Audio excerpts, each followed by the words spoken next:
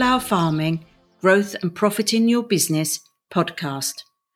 I'm your host, Ros Chandler, a flower farmer for over 10 years and 30 years as a business owner and marketing director. This podcast is for you if you're an ambitious flower farmer and are looking for hints and tips to grow your business. We'll be covering strategy, marketing tactics, pricing, social media, and upscaling your flower farm. So much more. I'm so excited to introduce you to some amazing guest speakers along the way. All of you will be at different points in your business. Our podcasts will take this into account. We look forward to joining you on your journey. So these are our top 10 tips for setting up a business. Just looking at 2020, there were an estimated to be 6 million UK private sector businesses. 1.4 million of these had employees and 4.6 had no employees. So 4.6 million businesses in the United Kingdom have no employees. The UK private sector business population is made up of 3.5 million sole ownerships. That's 59% of the ownerships. And 2 million actively trading companies, i.e. 34%, and 414 are ordinary partnerships. So a massive majority are solopreneurs, really. They're people who set their own business up, they don't have any employees, and that's where they start. A massive part of the UK economy. So let's think about your motivation. Why would you start a business? You know, your nice stable job, or you've had a career, and now you decide that you're going to do something completely different. I would just say before you start a business, you'd be absolutely clear about why you're doing it. That may sound really obvious, but there are actually many reasons why somebody should choose to turn their back on a security of a job and a career for the uncertainty of starting a business. So the clearer you are about what exactly you're trying to achieve, the better chance you have of achieving it. You know, what is it that you want? You know, is it wealth? Is it power? Is it saving the world? You know, you are motivated by something and it's best to write it down. Understanding what is your driver and what is your personal ambition is really important. So understand, like I say, what drives you, what's your passion. The main reason for this is simple. You'll work harder and persevere more on a business you're passionate about. Thus, it's more likely to succeed. Logic dictates that if you want a successful business, then you should begin in an area you already have a passion for. Of course, Fieldgate Flowers was built out of a passion. It was built out of a hobby, actually, 10 years ago, and just a passion for growing something from nothing. And I can honestly say that's where it came from. Step 2, let's have a look at some market research. You really need to research your market and understand your business idea. So you need to define and analyze your target market. Is there a market for this product or this business that you're going to set up? So if you're a flower farmer in Milton Keynes, for instance, is there enough people who want to buy the product you've got? Is there a demand for your product and service? You need to understand your potential customers. You need to do a lot of research on that and be really clear on it. We always, and we do it once a year, draw our ideal customer. We name them. We do a Pinterest board. We talk about where they shop, what they are, what their name is, what they read, what newspapers they're likely to have. You need to know who is most likely to buy from you, who your ideal target customers are. You need to know where they're based, what they like, what they don't like. So do start writing that ideal customer and have that person in your mind. Have a marketing and sales plan that meets those customer needs, and we'll talk about that later.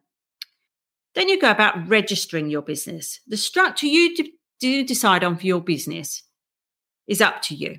In the main, in the UK, it would either be a sole trader, so it would be a one person who owns it and runs the entire business. It's the simplest form of a business structure. It's suitable for any one-man businesses, you know, anyone who's independent, suitable when you first set up a flower farm to be a sole trader. A limited company is a structure that means the business is a separate entity from you. This means the owners are only liable for any business debts to the extent of the amount of money they put into the business. Now, limited companies have a place too. And it really depends on what size you want this business to be.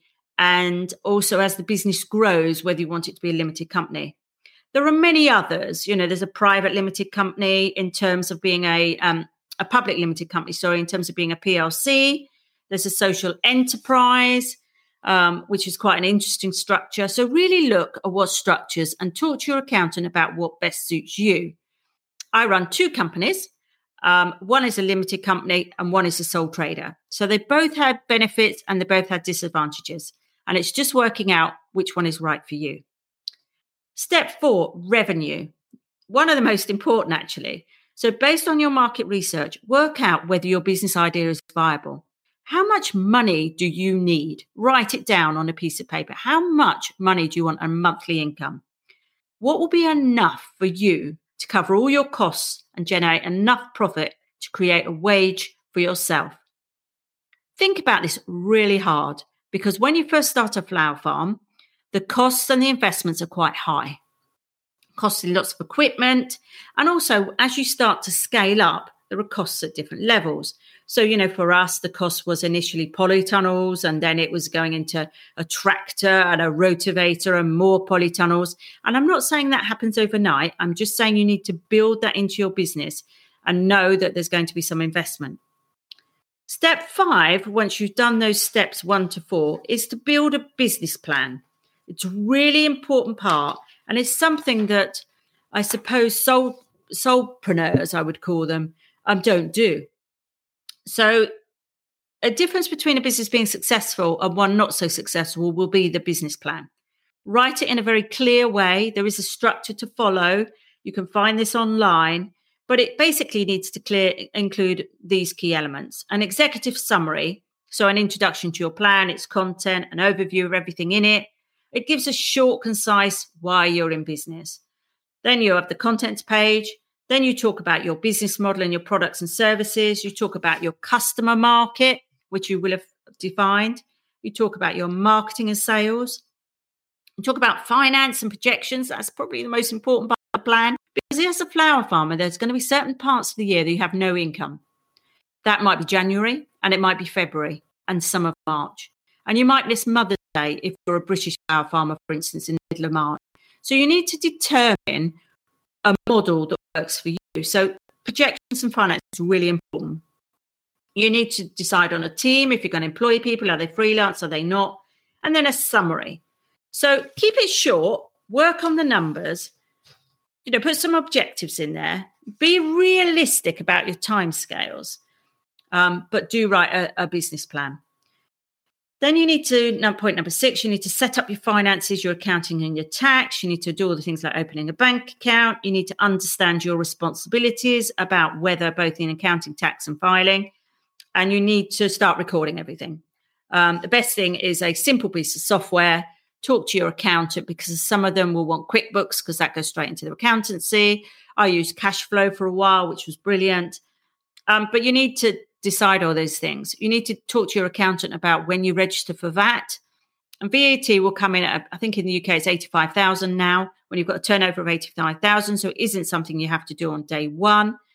And also VAT registration, really, for a flower farmer is quite a difficult decision, because obviously you can reclaim the VAT on the materials you buy, so a polytunnel or a tractor and all of those sort of things. But going forward, there are lots of costs in your business which don't incur VAT. And then when you want to charge out to your customers, you don't really want to charge them 20% more. So think very long and very hard about VAT registration. Point number 7 is protecting your business. Now, yes, you do need terms and conditions, and yes, you do need privacy policies.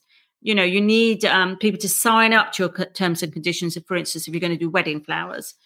So it's quite important to get those documents right.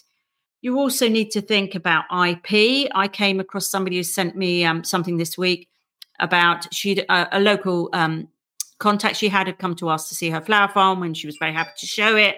And then as a result of that, what happened then was this lady then set up an adjoining, not really very far away from her flower farm, with a very similar name and a very similar customer base. So one of the most important things you can do very early on is to trademark your company name and brand. So that's really important so that nobody can take your trademark and brand. And it might seem really early to do that if you're just starting out, but I would definitely look at it. Make sure you've got all the right insurances. You know, as a wedding florist, we need to have public liability to go into some of our venues. We have indemnity insurance and so on. So look at all your insurances. Your accountant will probably point you in the right direction, but it's something you're going to need. Number 8 is obviously create a brand and identity for your business. It's really important to get this brand right in the first instance. Having a professional brand, I believe, is critical to any business if you want to stand out.